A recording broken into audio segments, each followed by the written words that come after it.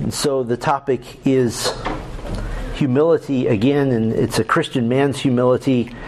It's impossible to be humble if you're not a Christian, because not being a Christian is by definition being proud. You have chosen to reject Christ. You have chosen to believe that you are righteous enough before God.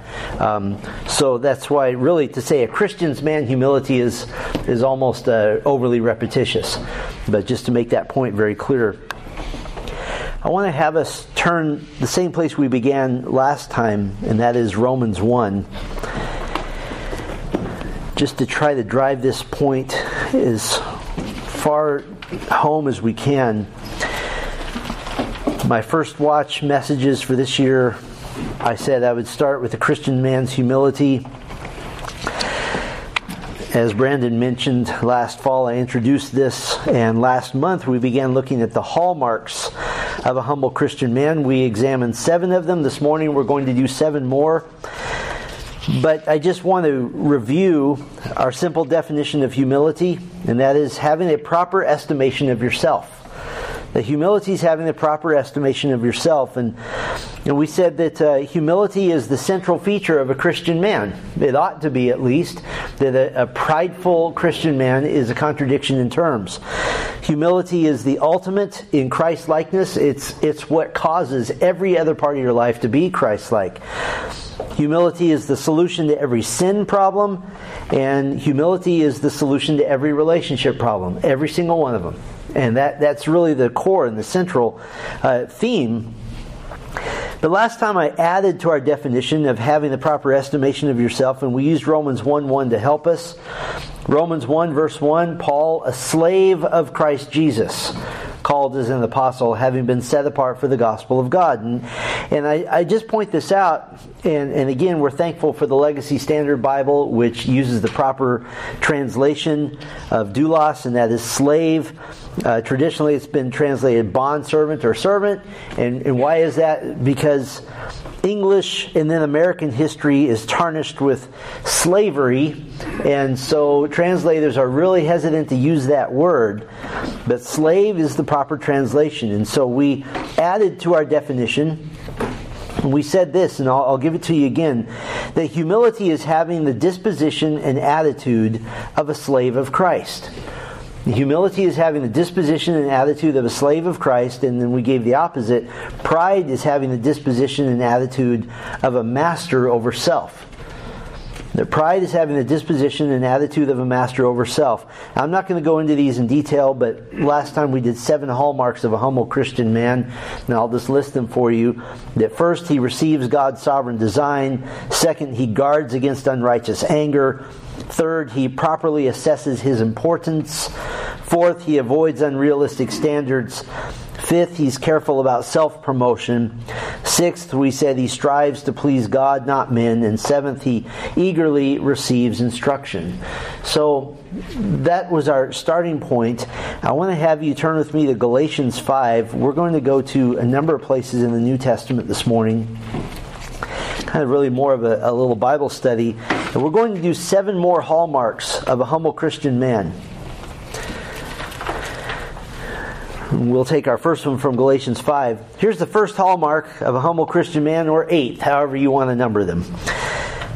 He serves for others' sake. He serves for others' sake. Galatians 5:13. For you are called to freedom, brothers. Only do not turn your freedom into an opportunity for the flesh, but through love serve one another.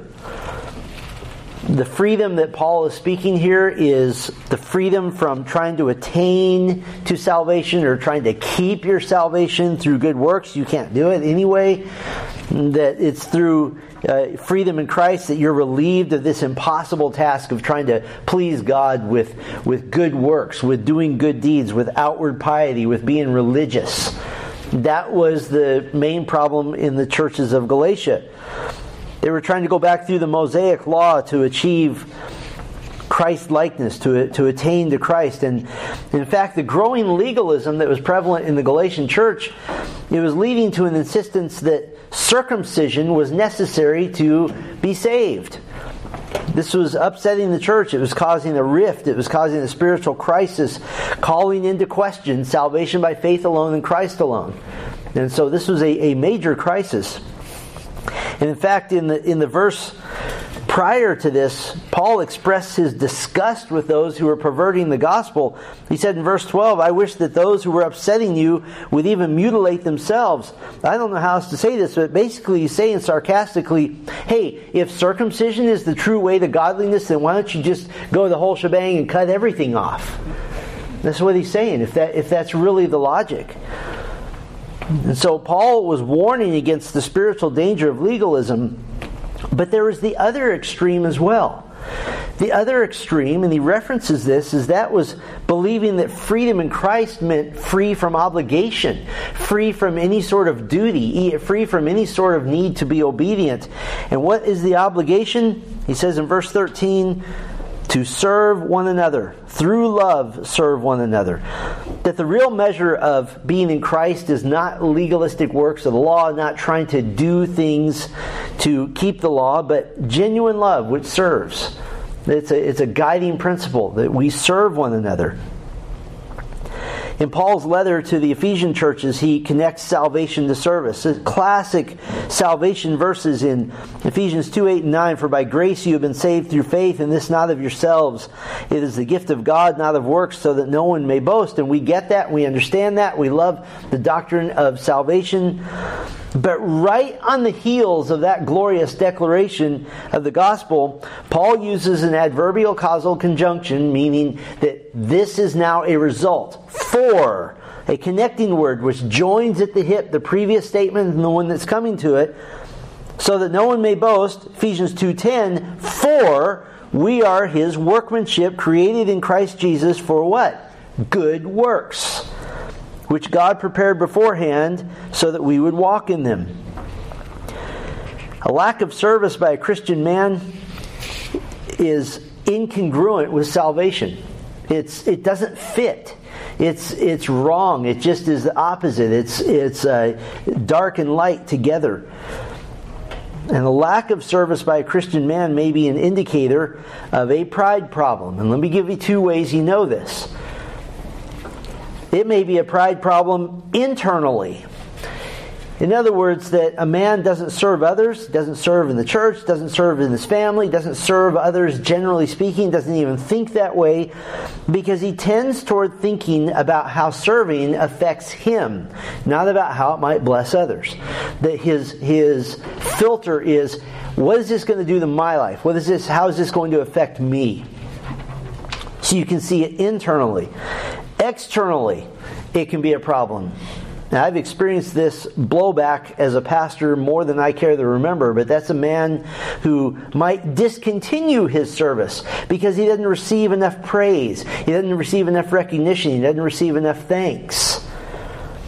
And I would say this, that the need for recognition is a major sign of prideful motives in serving. A servant is one who serves by definition without thanks. Jesus told a parable in Luke 17 where he essentially said the servant has no right to expect thanks. He's just doing his duty. Thanks is what you get for something extra. Thanks isn't what you get for doing your duty.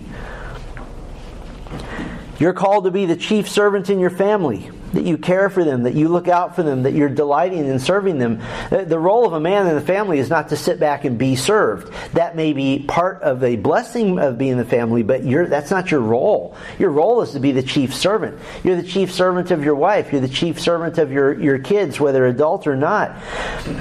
And I get this question a lot from men. How can I just be a better family man? It's not a hard answer. Be a servant.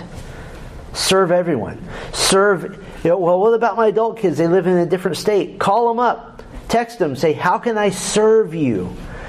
That is a massive key to being a godly, humble man in your family and being a man that will be well remembered. Don't be the guy that your funeral is just kind of a relief for everyone around you. Put it this way, leave a hole. Leave a gap. That when you're gone, a lot of people miss your service. That's the kind of men we're called to be. You're the chief servant in your family. You're called to be servants in the church. If we did a quick inventory of what this means, what you would find primarily is that means serving each other. That's how we serve in the church. You serve Christ by serving one another. In fact, I can prove this from Romans 12. You don't have to turn there, but Romans 12 has this list of spiritual gifts, talents that are spiritually given that are used in the church. Let's just inventory them. The gift of prophecy, meaning proclaiming the applied Word of God in a way that changes and sanctifies the saints. How about the gift of service? There's the obvious one. A direct gift which someone has this elevated yearning. They're the person that just very naturally serves. They don't have to get up and pray about serving. They just do it. The gift of teaching. That's instilling the knowledge of the Word of God in those around you. The gift of exhortation. This is the insistence and the strong counsel that's given from one brother to another to follow Christ, to be obedient, to carve away at your sin tendencies. How about the gift of giving? The above and beyond provision for the preaching of the Word, for saints in need, for the spread of the gospel. Just a real yearning and desire to use your resources for that end. How about the gift of leading? That's providing vision and direction, organization, management, help in ways that others will follow. Or the gift of mercy. That's the tender interaction with the saints, which demonstrates the love of Christ in very lowly and tangible and obvious ways. If you look through all 7 of those, every one of them are for each other. There's no spiritual gift of standing in the corner of the parking lot and looking heavenward and muttering a prayer. That's fine if you want to do that. That's not said to be a spiritual gift, because this is for each other. To say I don't serve in the church is to say I don't have spiritual gifts. And to say I don't have spiritual gifts is to say I'm not a Christian. So it's really incongruent with being a Christian man to have trouble serving. And so you serve for others' sake. It's the best way to live. It's, I would say, the only way to live as a Christian man. Here's a second hallmark of humility. He seeks forgiveness at every opportunity. He seeks forgiveness at every opportunity. Go back with me to Matthew chapter 5, and we'll just jump to one text for every point here. He seeks forgiveness at every opportunity. Matthew 5, this is where we've been camped out on Sunday mornings for a number of weeks now. Proud men rarely, if ever, ask for forgiveness. They don't admit sin. They remain in a posture of self-protection, that being right is much more important than being humble. Or if I could put it this way, the proud man has a how dare you attitude when confronted, instead of a thankful and an eager heart, eager to be crushed in humility because it makes him more like Christ. Matthew 5:23.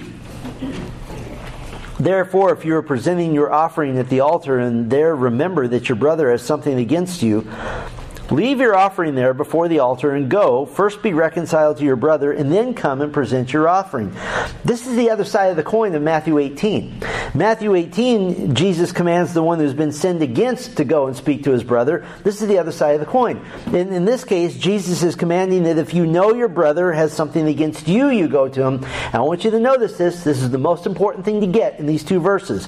Jesus doesn't particularly reference who's right and who's wrong. He just simply says your brother has something against you. He doesn't say whether it's legitimate, whether it's not legitimate.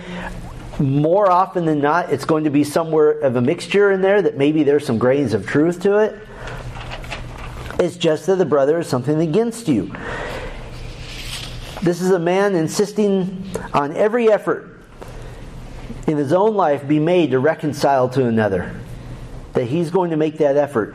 And this may mean trying very hard to hear the other brother, to hear where he's coming from, and to find even that little grain of truth in what he's saying, to have the humility to say, look, I know you've explained this to me 3 times, I'm still not seeing it. Can we try a 4th? I just want to see your viewpoint. But proud men stay in the posture of self-protection, self-defense. They refuse to put themselves in the vulnerable position of even attempting to see a viewpoint that someone else might have that's different than yours, attempting to see a situation from someone else's vantage point. And if this man condescends to making a show of looking like he's repenting of anything. He may use euphemisms for sin. Miscalculation, misjudgment, mistake. Well, don't miss this. If you're making a show of looking like you're being somewhat humble, that is a far cry from actual humility. In fact, it's disgusting. Actual humility is broken and torn. Actual humility is happy and overjoyed to hear the rebuke of a brother who is making you more like Christ. But if I have done anything, somebody starts a sentence with that, you already know where their heart is. If you're making a show of what looks like to be something somewhat humble, that's not real humility. Humility is being crushed. It's being okay with being crushed. So how about this? Turn how dare you into I would like to thank you. Very different attitudes. The humble man seeks forgiveness at every opportunity. In the past few weeks, 2 different church members have sought my forgiveness for offenses I didn't even know about. And I asked, you could have just kept it to yourself. I said, no, I needed to acknowledge this. That's humility. And I love that. That's a delight to the Lord. Here's a third hallmark of humility. And I know none of these are easy. Humility is not easy. A third hallmark, he submits to authority joyfully. He submits to authority joyfully. And I think a good text for us here would be 1 Peter 2. In 1 Peter 2, Peter's going to give a general guideline that God has put authorities in place because that's His created order. Now, I have to give a large digression here. Because contrary to some who teach unlimited authority, to be very clear, all authority has limitations. There's no such thing as unlimited authority in any sphere. All authority has a realm. It has a sphere in which it may operate under God. For example, the government has authority by God to protect the innocent, to protect its people in general. It does not have the authority to tell me how to do my family or how to worship God. That's not the realm of the government's authority.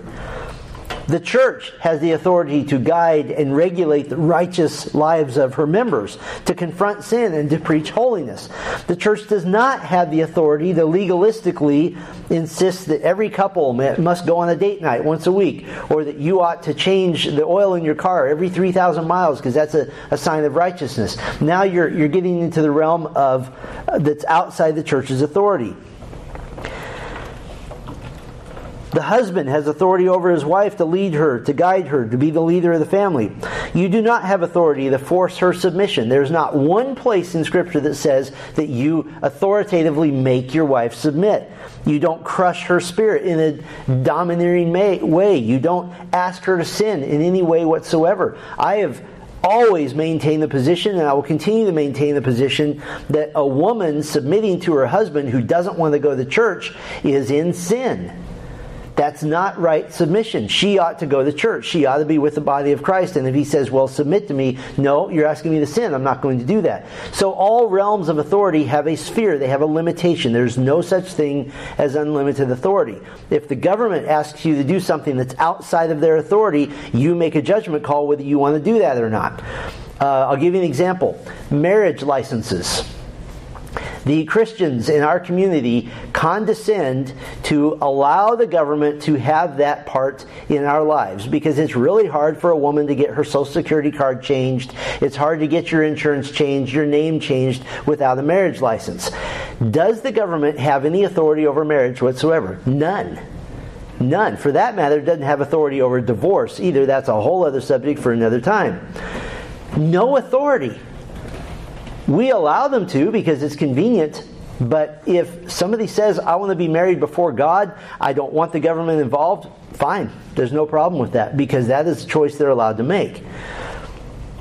Now, all of that said, under the proper boundaries which the institutions of government, the church, and the family operate, humility submits joyfully.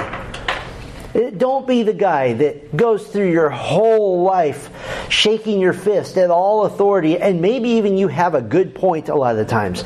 But A, nobody wants to be around you when you're like that. And B, is that the attitude God would have? Is that the attitude we have now? We have freedom. Again, we have the theme of freedom. And let me start in verse 13. Be subject for the sake of the Lord to every human institution, whether to a king as the one in authority. And then in verse 16, here's freedom again. Act as free people and do not use your freedom as a covering for evil, but use it as slaves for God. So you do a self-check, and every single person is under authority at some level. Do you have difficulty being told what to do? And you say, well, men aren't supposed to be told what to do. Are you married? There are plenty of times where you say, in this particular situation, I'm just your slave. Tell me what to do. And if you're fairly passive, you love those moments. I love being told what to do. But if you have difficulty being told what to do, that's a pride problem. Do you have a temptation to say or think, I know, when somebody gives you an instruction? If somebody says, can you grab that mop? It's in the corner over there. You saying, I know, what is that? What purpose does that serve? It serves the purpose of saying, I knew that thing already. I just want to make sure you know how much knowledge I have. Do you protect yourself fiercely from any situation in which you might have to submit to someone else?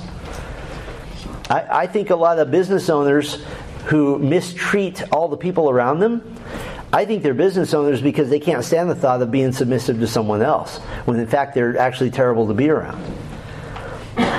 Do you resent reminders? When somebody says, I'm just reminding you, and you, I knew about that. That's just pride. What's a better way to say it? Thank you. That's not hard. Do you resent correction, even in the non-right and wrong situation? Do you resent somebody saying, hey, here's a different way to think about this? Be thankful for it. That's what humility does. Do you quickly resort to disrespect and dishonor when you're dealing with authority with whom you disagree? Do you resort to those things? Disrespect and dishonor? Or do you have a my way or the highway attitude which makes others fearful of contradicting you? If you're setting up a situation where if somebody gives a different opinion than yours and everybody around you goes, then you've set up a situation where people are uncomfortable contradicting you. And that needs to not be. In the church, the writer of Hebrews makes this very familiar plea. Hebrews 13:17, obey your leaders and submit to them, for they keep watch over your souls as those who will give an account, so that they will do this with joy and not with groaning, for this would be unprofitable to you. The man who won't submit joyfully to authority, he causes tons of problems, not just for himself, but for other people as well. And I want you to notice this. The text of Hebrews 13:17 connects joy and submission together. And I'll connect them even further. I said specifically to submit joyfully, not just externally. External submission is nothing more than Pharisaical hypocrisy. That's all that is. This is why Paul tells slaves in Colossians 3:22 and 23, slaves, in all things obey those who are your masters according to the flesh, not with eye service as men pleasers, but with integrity of heart, fearing the Lord. Whatever you do, do your work heartily as for the Lord rather than for men. Any of you, and probably a lot of you here who have or have had employees, you can probably divide them in your mind into the two categories of the guys who are really genuinely doing what I ask them to do because they want to, and those who are doing it because I won't give them a paycheck if they don't. Those are two clear categories. We're to be in the first category, that you submit joyfully. And I will say this to my dying day, submission is one of the major keys of joy in the Christian life. To just let it be okay that, heaven forbid, you don't have to be responsible for everything. You don't have to fix everything. You can sit back, and if somebody is making a bad decision that you're not responsible for, you can sit back and go, well, this should be interesting. I guess I'll just eat my popcorn while I watch this thing unfold here. You don't have to be responsible for everything. And trust me, I am preaching to myself on this one. You've heard of a type A personality. My wife says I have a type AAA personality. That not only do I need to be in control, I need to control the people who are in control of the people who are in control. So I have to watch that really hard, and I have to let it be okay. And just go, you know what? This person is in charge of this. I'm going to let them make that call. I'm going to just be okay with it and submit to that. I like to tell this story, but a number of years ago, there was an object in our sanctuary that was rather ugly, and it just somehow ended up there. And somebody came up to me and says, "We need to remove that." I said, "Okay, I would agree." "Well, why don't you just do it? You're the pastor." I said, "No, I'm not in charge of ugly things in the sanctuary. That's not my domain. I'm going to submit to those who are in charge of ugly things in the sanctuary and let them make that call." Now, I did let that person know. I agree, it's ugly, but submission is the joy of being a Christian. And can I say this? If you're a natural leader, I'm a natural leader. A lot of you guys here are natural leaders. Let it be okay. If you're going to lead, then go for it and lead. But if you're going to follow, then follow with the same amount of gung-ho spirit. Be the best servant. Be the best follower. Here's a fourth hallmark. He takes his sin extremely seriously. He takes his sin extremely seriously. And we have to get to some heart matters here. He takes his sin extremely seriously, and we'll use Acts 23, if you care to turn there. Acts 23. And just to set up this situation, the Apostle Paul is on trial. He's actually in the midst of many trials, and he's standing for the gospel of Christ. And in this particular trial, he's brought before the Jerusalem council. This is the same council officially that condemned Jesus. A lot of the same men probably still on it. And I want you to keep this in mind, because the context is everything. The Apostle Paul has been wrongly arrested. He's been wrongly accused. He's been wrongly questioned. Everything about this is wrong. Everything about it is unjust. Everything about it is completely opposite of how it ought to be. Acts 23, verse 1. Now Paul, looking intently at the Sanhedrin, said, "Brothers, I have lived my life in all good conscience before God up to this day." Now, an interruption happens. And the high priest Ananias commanded those standing beside him to strike him on the mouth. Then Paul said to him, "God is going to strike you, you whitewashed wall. Do you sit to try me according to the law, and in violation of the law order me to be struck?" Now, every one of you here as men, you can relate to this. You can relate to how it would feel to be publicly smacked in the face and you can't do anything about it. It's humiliating, it's angering, it's unjust, it's dehumanizing, it's degrading, and you can, even just thinking about it, some of you, your blood pressure is going up a little bit, and you're like, "Not on my watch, that's not going to happen." And Paul had every right to point out that the law of Moses was being violated, that he was being punished before a verdict had even been given. He gets one sentence out of his mouth and whack! Leviticus 19:15, no injustice should happen in court. No partiality for or against the accused. Deuteronomy 25:2 says that a guilty man should receive his punishment proportionate to his offense. But the offense hadn't even been dealt with here. It hadn't even been established. But Paul has just begun speaking his case. Already he's being punished, and in an unlawful manner, striking him on the mouth. That was considered the ultimate insult. You did not do that. You didn't even do that to a criminal. It was better to be lashed on the back. So all of us can understand Paul's ire and his indignation here. But look what happens next. Verse 4, "But those standing nearby said, 'Do you revile the high priest of God?' And Paul said, 'I was not aware, brothers, that he was high priest. For it is written, you shall not speak evil of a ruler of your people.'" He just put himself on trial. He put himself on trial. I'll leave it to another time to debate whether or not Paul actually sinned because he was ignorant of the fact that Ananias was the high priest. But I want you to notice this. Paul didn't use ignorance as an excuse. He quoted Exodus 22:28 as the command he had just violated.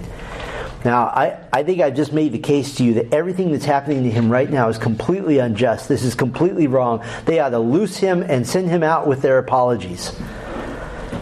But here is Paul on trial for his life, unjustly on trial, unjustly struck in the mouth publicly. And his concern is not with how horrible Ananias is, how unjust the Sanhedrin are, how they're the same people who crucified Christ, how everything they do is a sign that they're all fake, they're all hypocrites. His concern turns immediately to how he has violated Scripture, and he doesn't condemn Ananias for having them struck. He basically says, I have violated Scripture because I broke the law. I broke God's law. He viewed, you ready for this? His sin as so much bigger than Ananias's that what Ananias did to him was irrelevant at that point. What he did was big.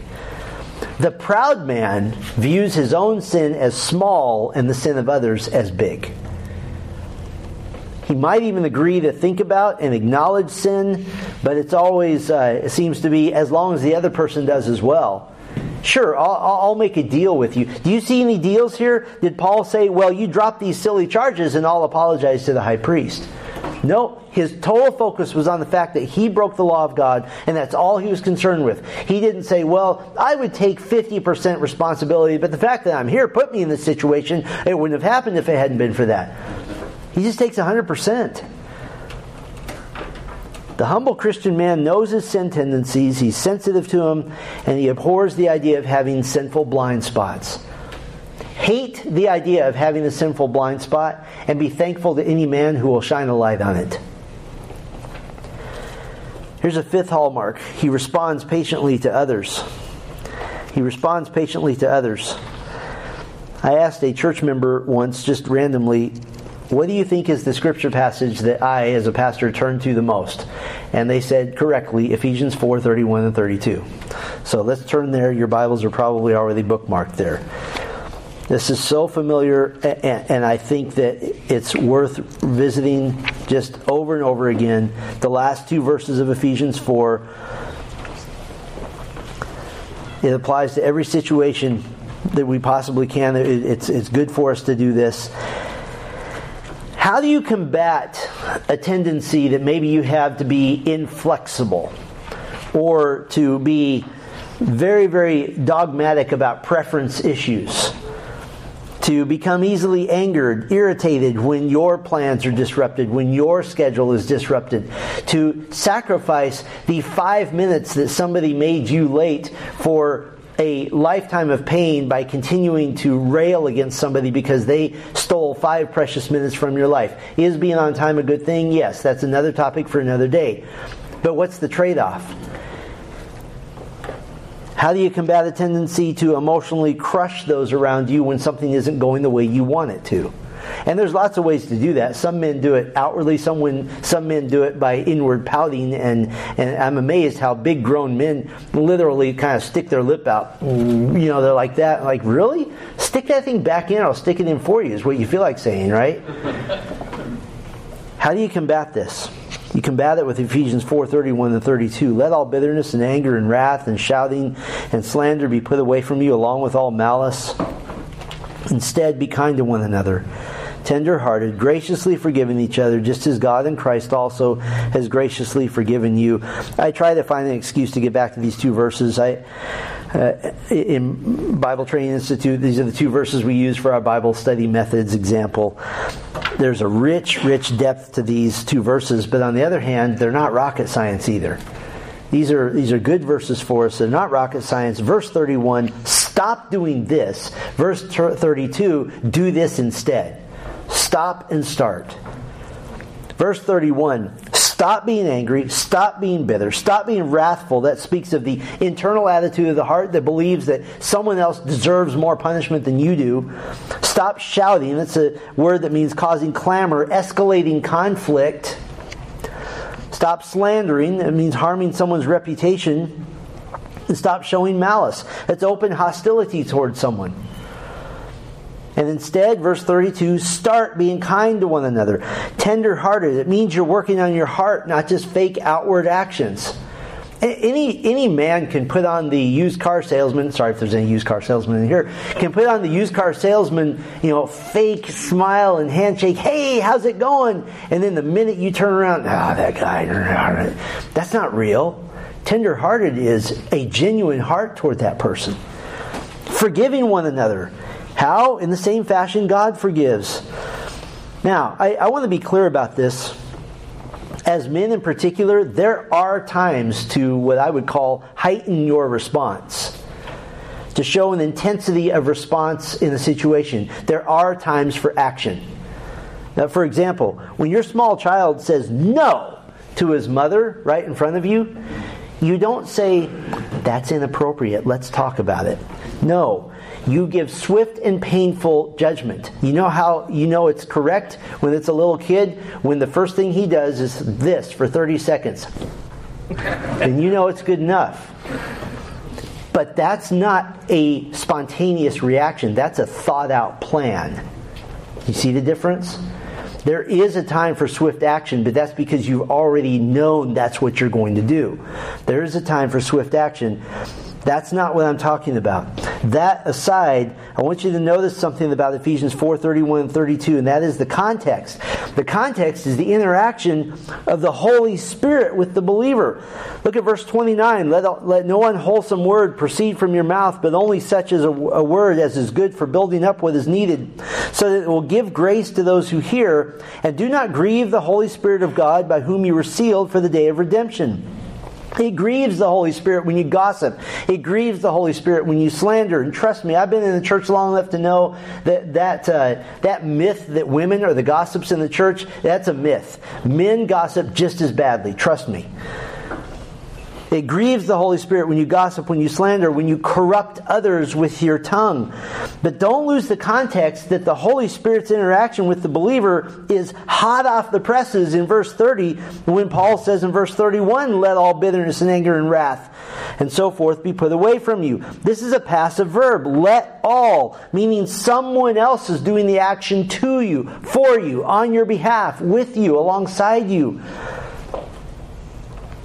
Who is that person in context? It is the Holy Spirit. Verses 31 and 32 represent a conscious decision to walk in the Spirit, to be delighted, to be Spirit-led in your responses. I think every man should write his own eulogy, and write it from the standpoint of his family's viewpoint. You hear eulogies. I've been to funerals where you know it's a pack of lies, right? That this is the sanctification, I like to call it, of somebody who has died, and now you don't want to be real. You don't want to say, actually the guy was a jerk, and everybody around him is relieved that he's gone. You walk by the casket, as they do, and oftentimes in Midwest funerals, and you walk by the casket, and there's that with this person that just made everybody miserable, and there's that false grief. And half the people are being real. They walk by and say, "Sayonara, buddy," and they're just glad and happy. Write your own eulogy. Could you genuinely say, on behalf of your wife, on behalf of your kids, every time there was trouble, my husband or my dad was the one who was calm. He was the one who was patient and measured. He was the one who was the eye of the storm. Could you say that? Or would it be more honest to say that the people around you fear every time you're disappointed? Every time something doesn't go your way, every time you don't get your way, do they have confidence on the positive side that you might issue a legitimate correction, maybe even a rebuke, but you're not going to go nuts with anger. You're not going to punish everyone around you with some sort of quiet, passive irritation. And you all know what I'm talking about. You all have your different flavors of it. Be known as the man who's measured. Be known as the man who everybody doesn't have to fear your response and fear your reaction. Doesn't mean you might not take a hard stand, but don't be the guy that everybody, as they say, walks on eggshells around. Here's a sixth hallmark. He's content with his condition, rather. He's content with his condition. And what I mean by condition is your situation, your place in life, your current challenges. I've always told my kids, if you want to aim to buy a big house, that's fine. Just remember, there will always be a guy with a bigger house. Always. You want to have a nice car, just the minute you think you have the nicest car possible, somebody drives up in the $400,000 Maserati and you go, there's always somebody. Be content with your situation. Turn with me to 1 Peter 3. I know we've been to 1 Peter already, but 1 Peter 3, the first 6 verses are written to wives, but there's plenty of application available to all believers. In verses 3 and 4, Peter's going to describe someone who's content in the situation that he, or she to be precise in the context, finds himself in. 1 Peter 3 and 4.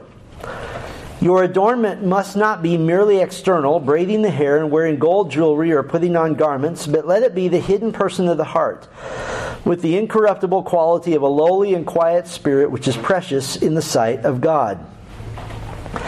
This is an admonition to wives that the internal attitude of the heart is more important than anything external. And contextually here, the braiding of the hair, the wearing of gold jewelry, this was a cultural tendency for women to display their wealth in their hair. It's not that the braids are somehow unholy. It's that they would braid the jewels that they own. Like it's sort of like parading their family wealth literally in their hair or in their clothing.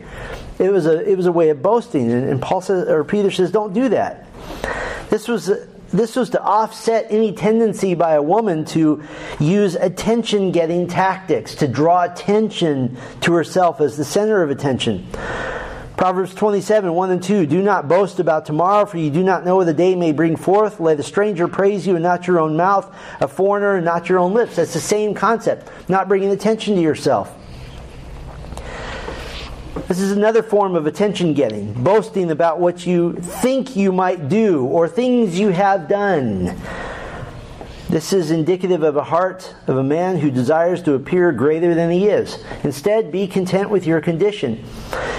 Now, I borrow this word from a wonderful author, Lou Priolo.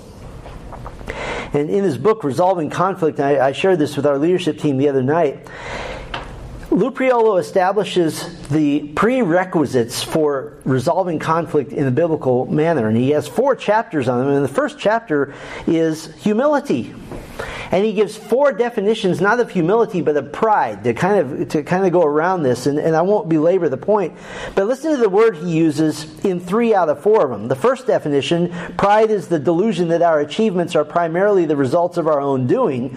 That boasting is a sign that God is not receiving the glory He ought to in your life. If you're tending to boast, it means you care more about my glory than God's glory.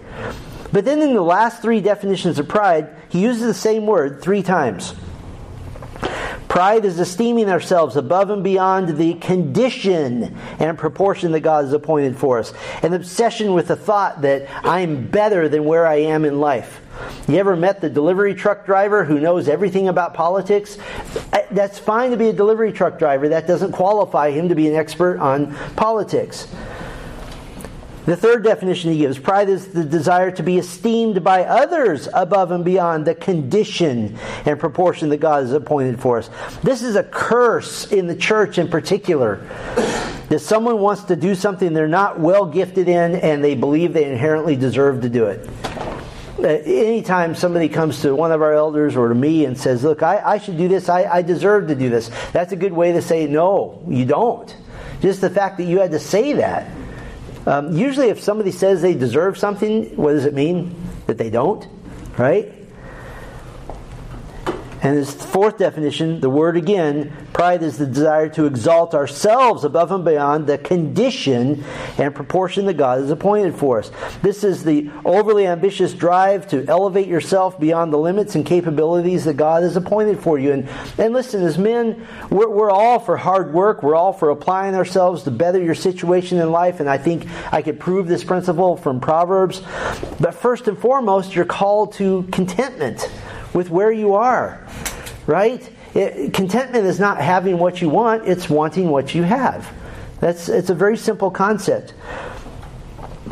And I think some of you might even be thinking, I feel like this is something women struggle with the most. I don't think that's the case. I've seen it in both genders. As a pastor, this manifests itself in numerous ways. This is a list of things that I've encountered with men in a church setting. Dressing in ways clearly designed to create a second look instead of simply being clean, neat, and reasonable. I'm not going to give you a legalistic definition of how you ought to dress, but if you're doing something that's just purely to draw attention to yourself, Where's that coming from? Bizarre behavior to get people to focus on you. Continually steering a conversation to self, having difficulty balancing listening with talking. Have you ever tried to explain the problem to someone and at one sentence in they say, I know. Last year and you're like, I was sort of trying to get your help with my situation. Being an expert on everything and having difficulty saying this sentence, I don't know much about this subject. That's difficult. How about an inability to listen to someone else's difficulty or trial without quickly turning the conversation to yourself? And maybe a story in your life is helpful and encouraging, but it's not a conversation that's clearly somebody asking for help. It's not about you. It's about them. Instead, you be content. Apply what Paul said in Philippians 4. I learned to be content in whatever circumstances I am. I learned to be content. That's very, very encouraging because it means you can. I have told this story before, but this just boggled my mind when literally in counseling a woman just had a tantrum, like a full-on 3-year-old crying and trying to get attention, and her husband's right there just kind of calm as a rock.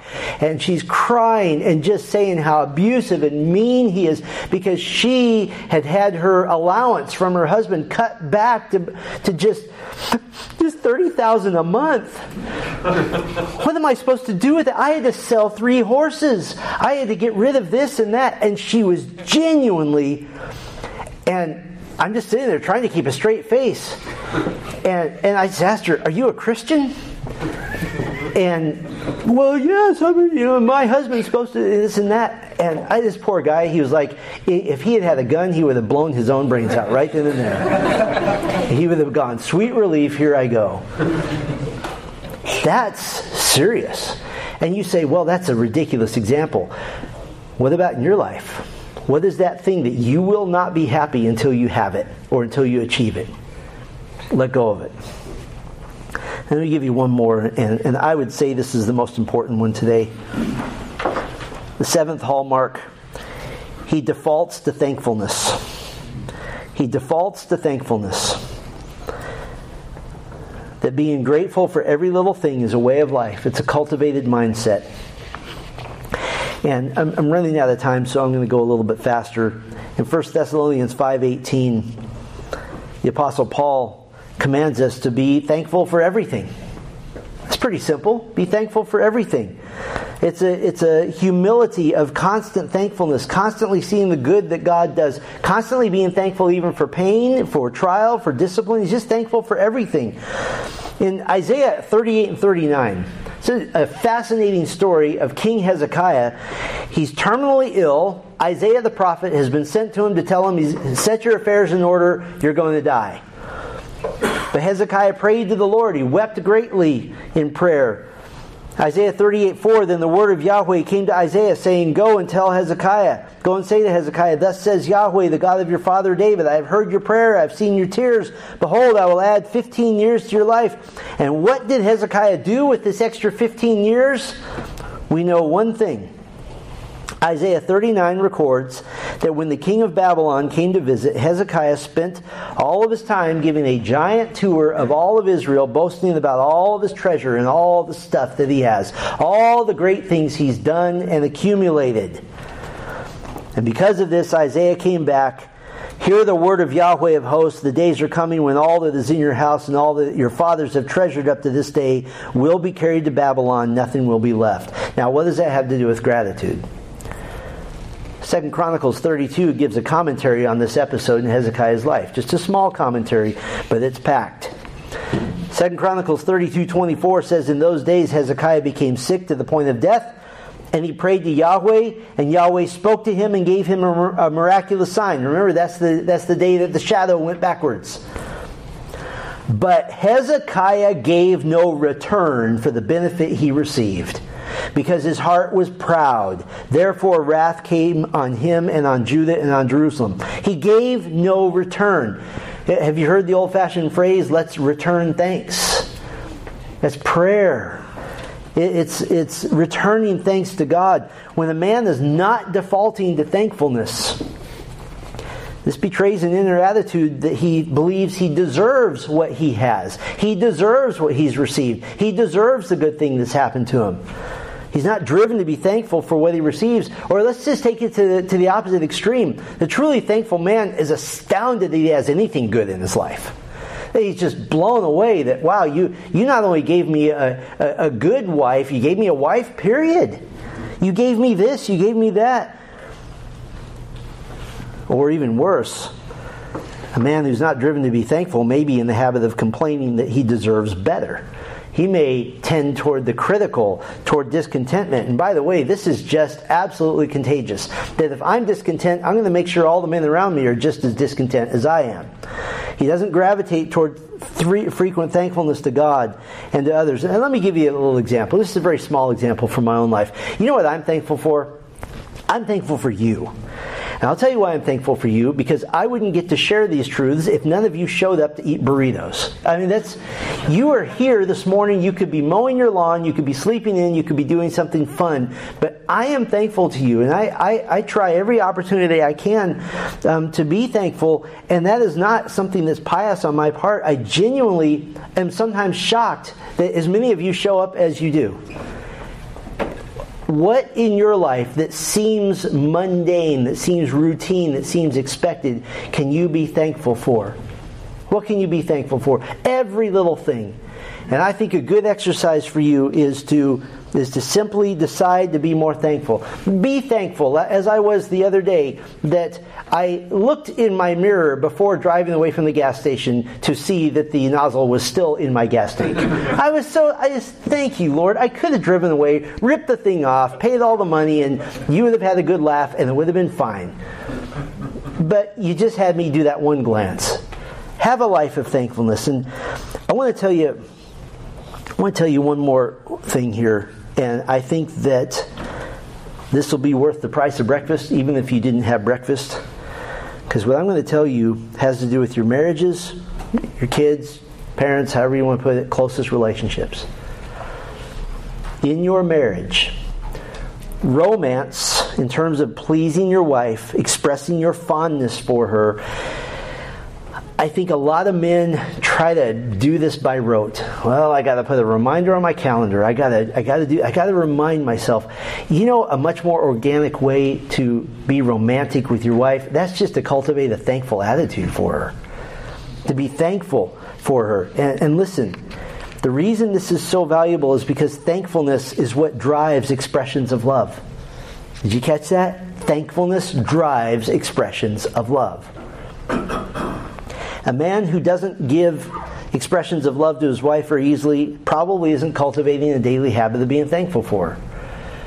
And you might even be one of the guys secretly saying, but I don't even like my wife that much. She's a difficult person.